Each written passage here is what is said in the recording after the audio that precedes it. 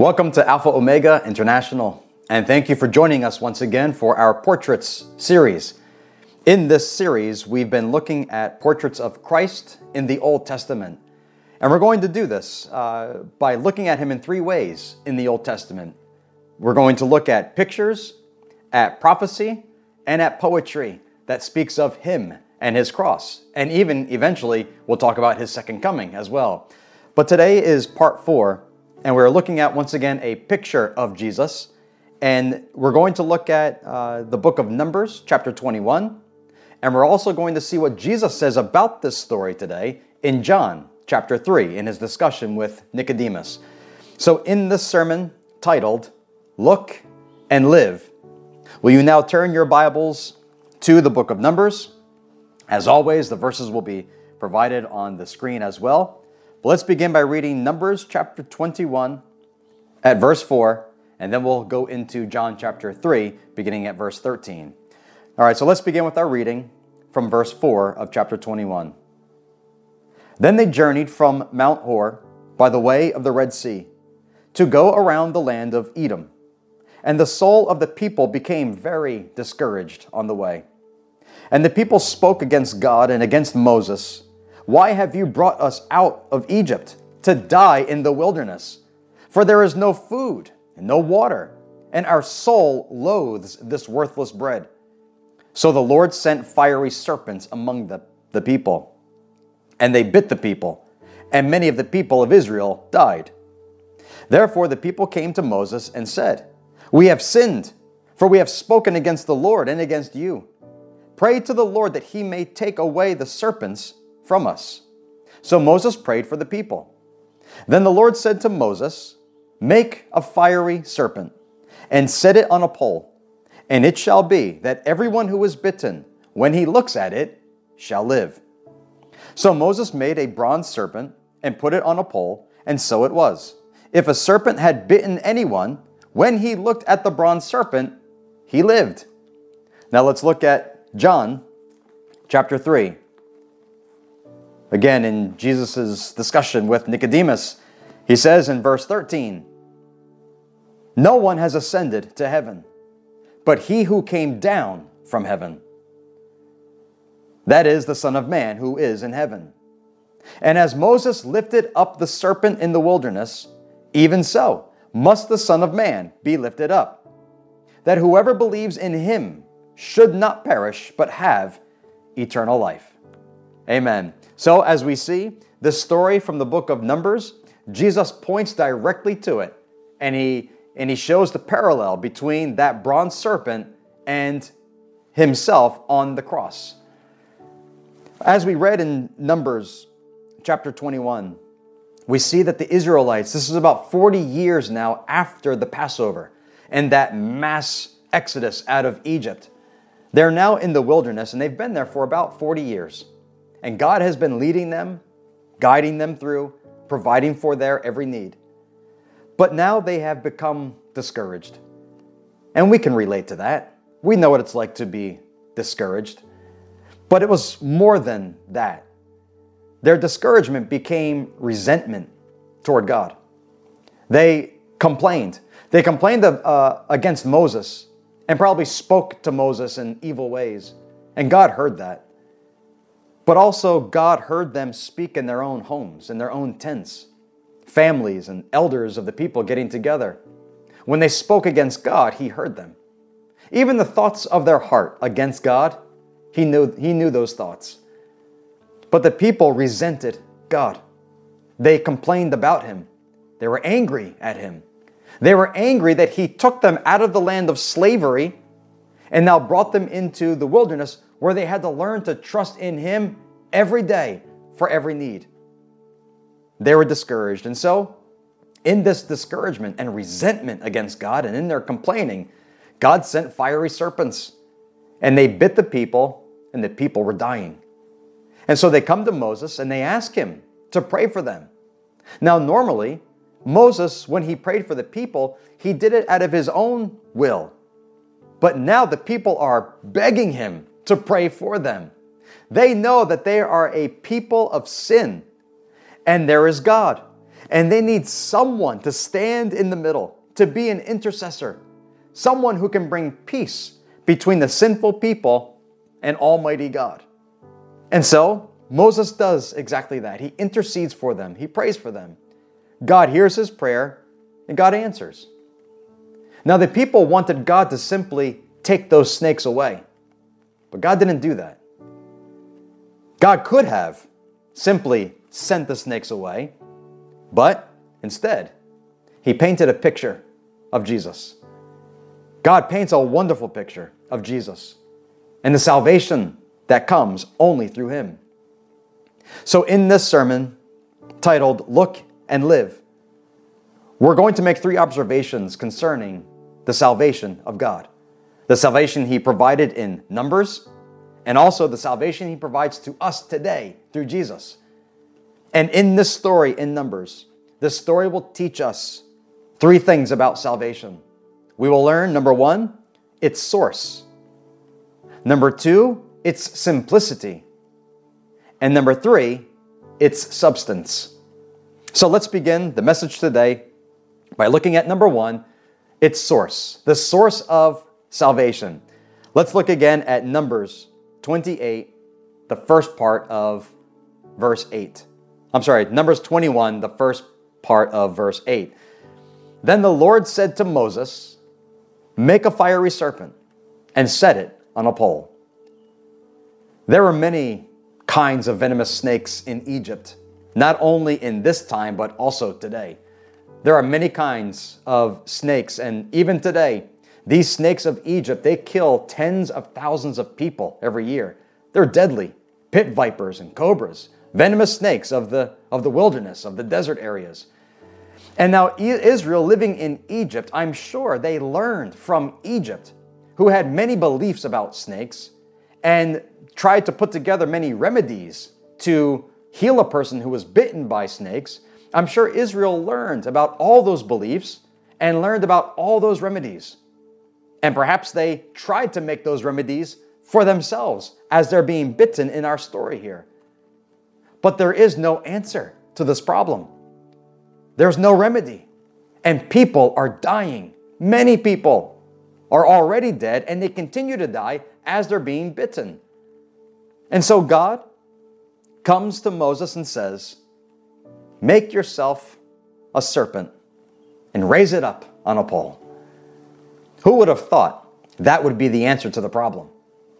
Which one of the Israelites would have ever thought of that being the remedy to healing themselves and surviving such a venomous snake bite? Once again, God, when he tells the people what to do, it always seems to be the last thing on people's minds. It's something that no man would ever think of doing. Like in our story of Noah and the ark. God's going to destroy the earth.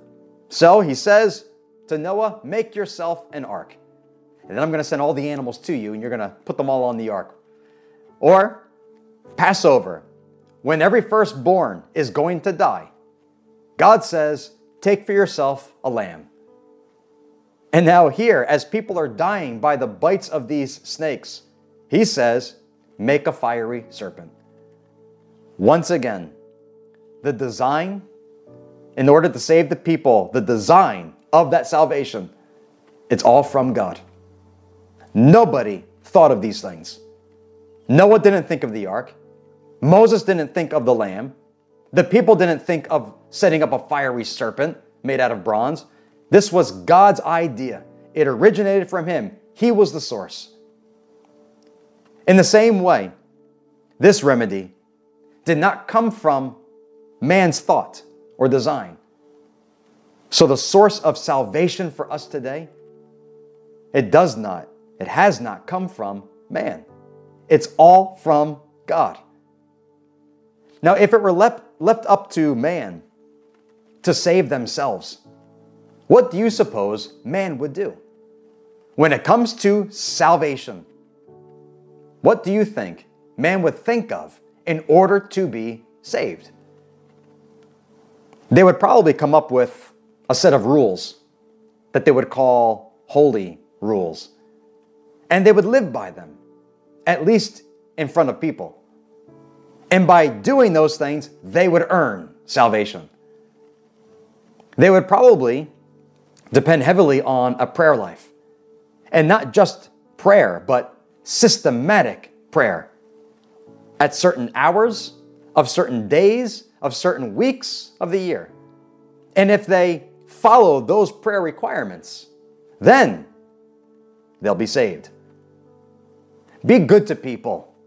Be nice, they would say. Or as we say today, be kind. It's a very popular phrase today. Be kind. That's a nice thought. And perhaps they think if they're kind, to what standard of kindness? We don't know. But if you're kind, then you will earn salvation. They would probably offer gifts just to keep themselves in a good standing with God. And they could offer all kinds of gifts. They could offer monetary offerings, food offerings, incense offerings. Just do it, and do it consistently, and you'll be saved. Man would probably get the idea, eventually, that all of his efforts weren't enough. And so man would need the help of heavenly beings, whether they're called saints, angels, Holy Mother. And so then good works, plus the gifts that are given, plus the favors received from these heavenly beings, then they will be saved. This is what's called religion. And every religion in the world contains many of the things I just mentioned. Religion is man's way, man's design, how to go from here to there, how to go from earth to heaven, how to one day be with the God of creation. Religion is man's way of working himself in such a way, good deeds, whatever he does, to go from here and ascend into heaven to be with God. That's religion. And this is at the foundation, at the ground working of every religion on earth. It's all man's design, how they can ascend into heaven. But the salvation in Christ, the center of Christianity, does not work from bottom up. Instead, it works from the top down. Jesus says in John chapter 3, verse 13, "No one has ascended to heaven, but he who came down from heaven, that is, the Son of Man." So Jesus, in this first phrase, no one has ascended to heaven, he puts to rest all of man's ideas and thoughts that we can somehow work our way to ascend to heaven. Jesus says, wrong. You cannot do it. It's never been done before. It'll never be done in the future. No man, by his good deeds, by his works, whatever he offers, no man has ascended into heaven. And that's according to Jesus. And in this phrase, Jesus also reveals to us not only the fact that we cannot go to heaven on our own, but look what also he says. The source of salvation, it goes against every religion in the world. And what he says goes against every human thought and idea about how this works. According to Jesus, the source of salvation doesn't begin here. It doesn't begin in our mind or in our hearts. The source is from God. The source is a heavenly source. He says no one has ascended into heaven. Then he says, but he who came down from heaven. He's speaking about himself. So Jesus came down from heaven. He rose from the dead after he was crucified on the cross, and then he ascended back into heaven, thus providing us the way to heaven. But in doing all of this, Jesus, he doesn't allow faith, Christianity, to mix together with religion. With Christianity, there's no room for the belief that somehow I can work my way up. The gospel, the good news of Jesus Christ, is that God came down. He came down to us. He was crucified for us, buried, and rose from the dead. And then He ascended into heaven. And when He ascended, He provided the way for us. He didn't just provide the way to heaven, but in dying for us, He provided Himself as the way. So for us to go from here to there has nothing to do with religion, has nothing to do with what I'm able to perform in this life. It has nothing to do with religion. It has everything to do with a relationship with Jesus Christ. And when you consider what Jesus has done, coming into this world and giving His life for us, and looking at what God did for the Israelites in the desert, healing them by having Moses raise up this pole with a snake. How gracious is God? How loving and compassionate and merciful is He? Grace. This is how we are saved. By God's grace, freely given to all who will believe. It's not about our works. We don't earn our salvation. It is the graciousness of God. Salvation's source is God. And so we should look at salvation and God's plan of salvation and say with the psalmist in Psalm 118, verse 23, the psalmist says, in regards to salvation, he says, "This was the Lord's doing. It is marvelous in our eyes." Amen. Salvation is the Lord's doing. He is the source. And just as the source of healing for the people in the book of Numbers, that source was God. In the same way, salvation in Jesus Christ, the source is God. Number two, speaking of salvation, let's look at its simplicity. Numbers chapter 21, now the second part of verse 8. God says, "And it shall be that everyone who is bitten, when he looks at it," that bronze serpent on the pole, when he looks at it, shall live. That's it? They might ask. You mean if I'm bitten and I have this fiery, deadly venom flowing through my veins, all I must do is look up and see that serpent on a pole and I shall live? It's exactly what God said. And look what Jesus says in John chapter 3, verse 14 and 15. "And as Moses lifted up the serpent in the wilderness, even so must the Son of Man be lifted up, that whoever believes in Him should not perish, but have eternal life." It's Jesus that shows us this wonderful parallel between that serpent being lifted up on a pole and Jesus being lifted up on a cross for us. It's Jesus that points back to that story, points back to that picture, and says, "And as Moses lifted up that serpent, even so must I be lifted up," meaning His crucifixion. So Jesus points to this exact picture of what He will provide to all people.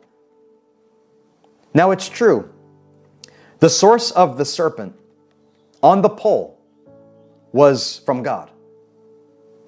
But it was the hands of man. It was the hands of Moses that crafted that serpent and put it on a pole. And then it was the hands of man that raised it up for all to see. Likewise, the source of salvation in Christ is from God. But it was the hands of man that crafted His wooden, rugged cross. And it was man's hands that nailed the hands of Jesus and His feet to that cross. And then it was the hands of man that would raise him up for all to see. It was so simple in Numbers. And consider this simplicity. If a person was bitten by a snake, they don't have to die. They don't have to die what was probably a horrible death. They don't have to perish. If they will just by faith believe what God said, and by faith lift up their eyes and look upon that serpent that was raised up, if they do that, they shall live. Nothing else. Lift up your eyes and look upon it and you will live. How simple is that? And we see the same with the cross of Jesus Christ. For all those who will by faith believe what God has said about Christ and his cross, and by faith, if man will just lift up his eyes and look upon him, the one who was crucified for us, then we also shall be saved. That's what happened to the people in Numbers, and that's what Jesus promises us in John chapter 3. The simplicity of salvation. It almost feels ignorant for me to say that. It almost feels belittling for me to say the simplicity of salvation. Is it really that simple? Salvation? Because we're talking about sinners, enemies of God, which is how the Bible describes us, helpless in ourselves, rebels against righteousness, disobedient. Of course, we're not in trouble of fiery serpents, but something much, much worse. We're in trouble of the fiery judgment of hell. We're talking about this kind of person, this sinner, going from the sentence of death to the certainty of eternal life. And for that to happen, it must take more, right? There must be more to it. It must be more than a faithful look upon Christ. Surely there must be something else we've got to do, something else we must pay, something else we must practice every day, all day, and every year. No, there isn't. Jesus, he took all the must-dos. He took them all upon himself, and he did it. Through his perfect life, through his perfect sacrifice, through his resurrection and ascension into heaven, all the must-dos he took upon himself and finished everything. Listen to what he says. Even so, must the Son of Man be lifted up. All the must-doings he did for us by dying on the cross. Now, don't get me wrong. The accomplishment of our salvation, the accomplishment of it, that was not simple. Think for a moment of creation. The Bible tells us that God created all the world, the earth and every living being, every molecule, every atom of every molecule. He created all things.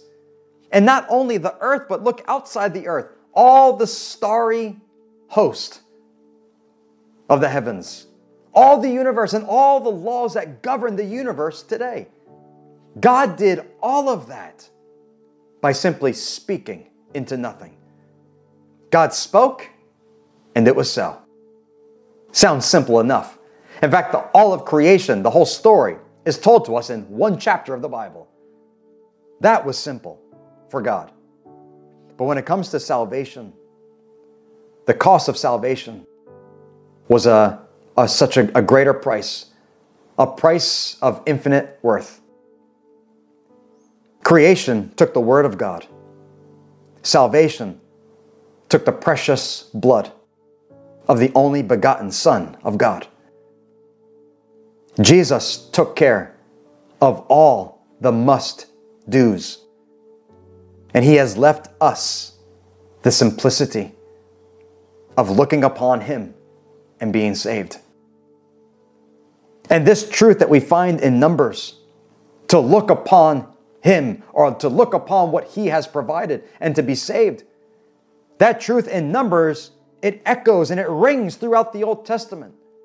Like in Isaiah chapter 45.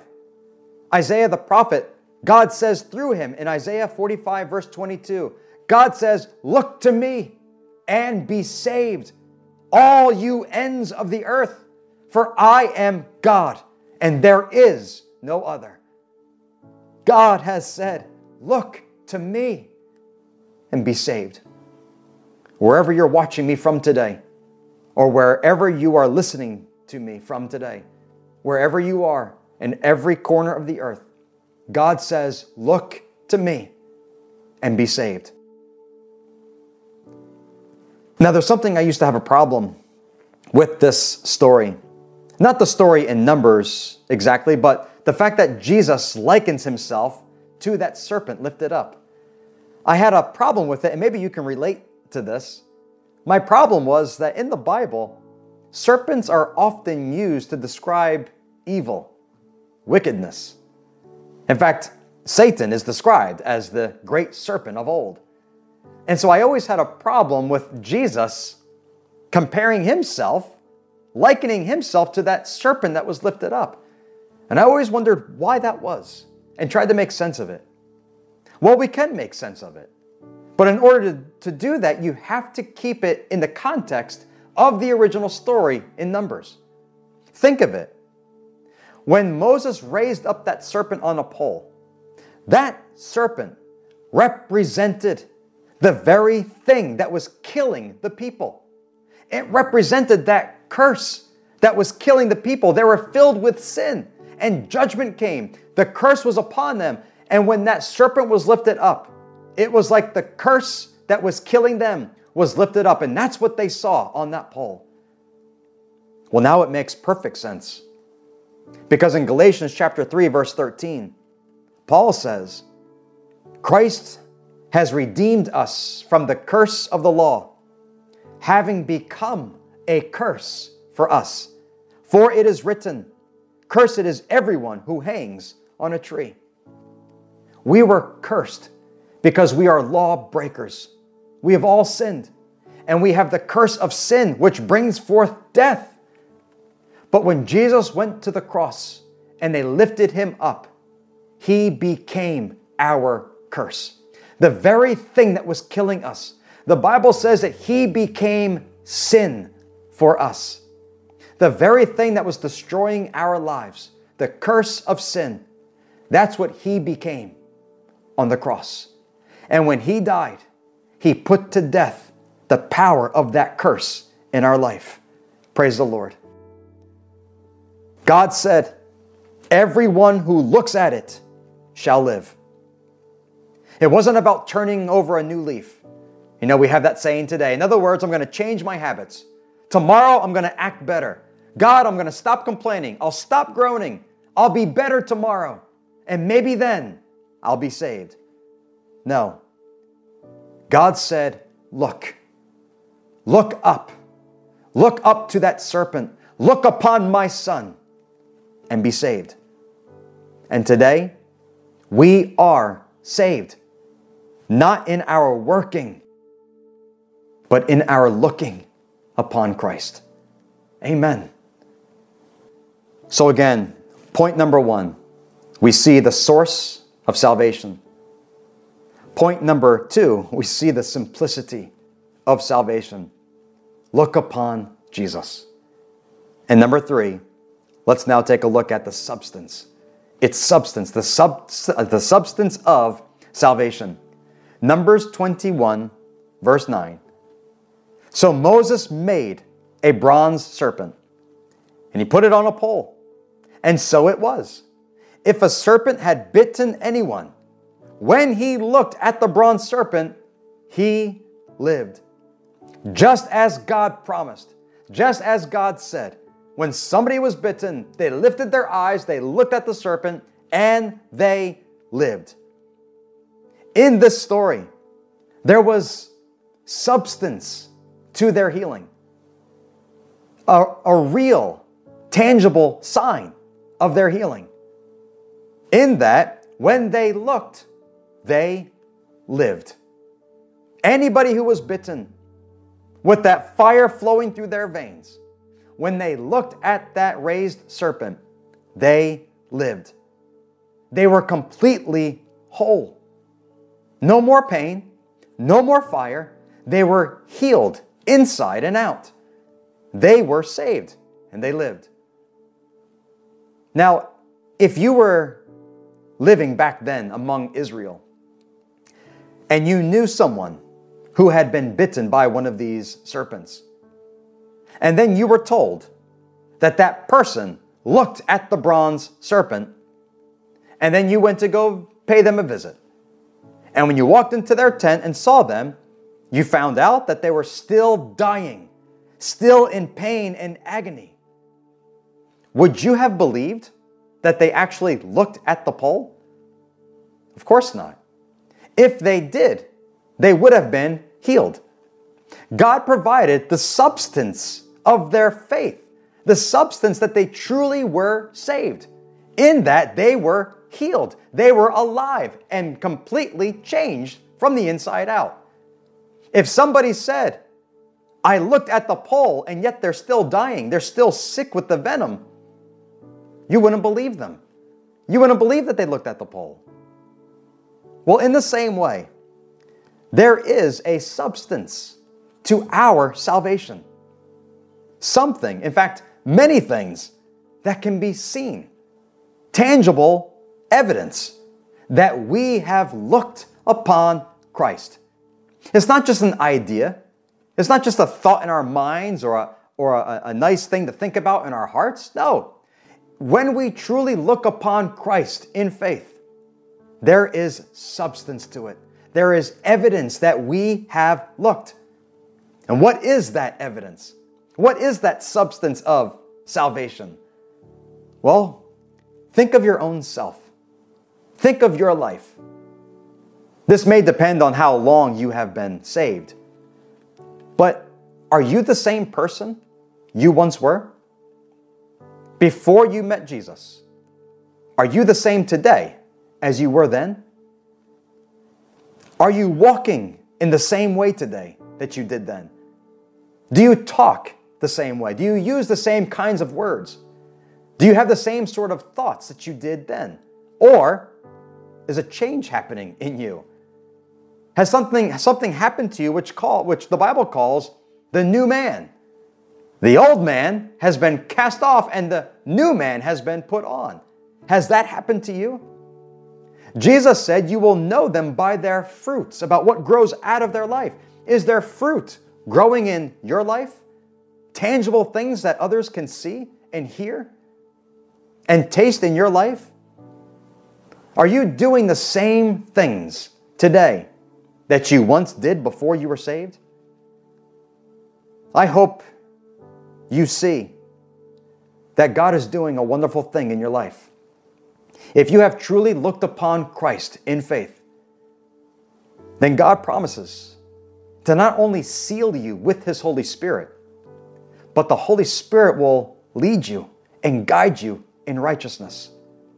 And the Holy Spirit will help convict your heart when you make a mistake.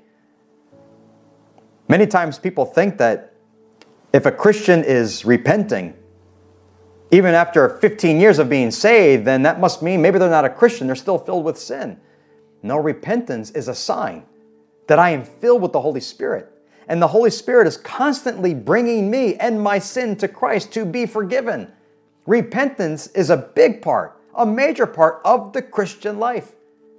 It's when we acknowledge our sin and confess it before God and ask Him for forgiveness and believe that we are forgiven in Jesus.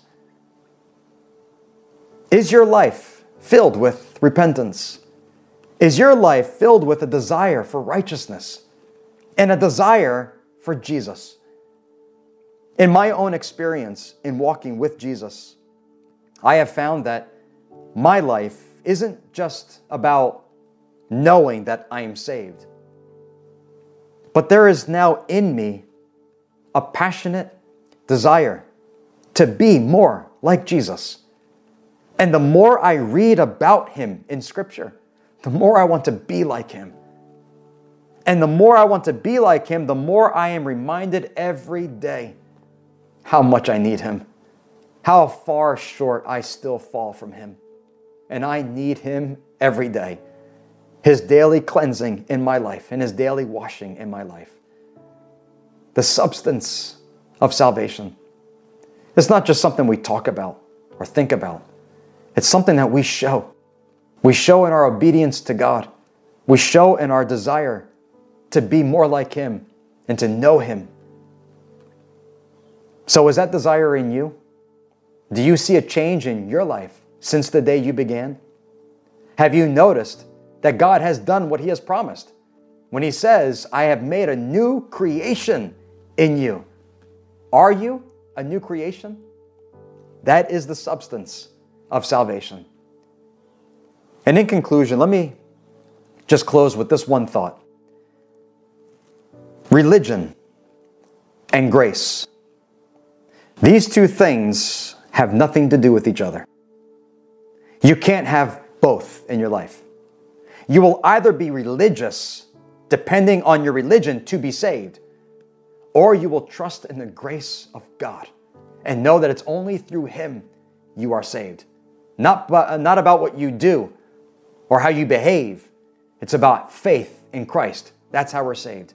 And you can't mix these two together. They won't. You'll either be religious or trusting in His grace. And in the Bible, we find out that several centuries after the story in Numbers, this bronze serpent still existed. They evidently carried it with them all the way into the promised land and kept it. And it became an object of worship. And when King Hezekiah became king over Judah, he went throughout all the land and he began to break down the pillars of worship and the idols of worship and the altars of worship to false gods and to idols. And listen to what it says in 2 Kings chapter 18, verse 4. Speaking of Hezekiah, he removed the high places and broke the sacred pillars, cut down the wooden image and broke in pieces the bronze serpent that Moses had made. For until those days, the children of Israel burned incense to it and called it Nehushtan. So over the centuries, what was created as a symbol of the grace of God, healing and salvation, just by one look of faith, it became a religious activity. As Hezekiah was breaking down altars and idols made to false gods and all the religious things people were doing, he began to break down that religious system. Included in all that was to smash that bronze serpent in pieces. Now remember, that bronze serpent was only a picture of Jesus. It was only a picture. When Jesus came, He was the fullness of what all that story stood for. But they were worshiping it and burning incense to it. It became a religious activity. And they forgot about the grace of God in that bronze serpent. How do I know that? Well, it says that they called it Nehushtan.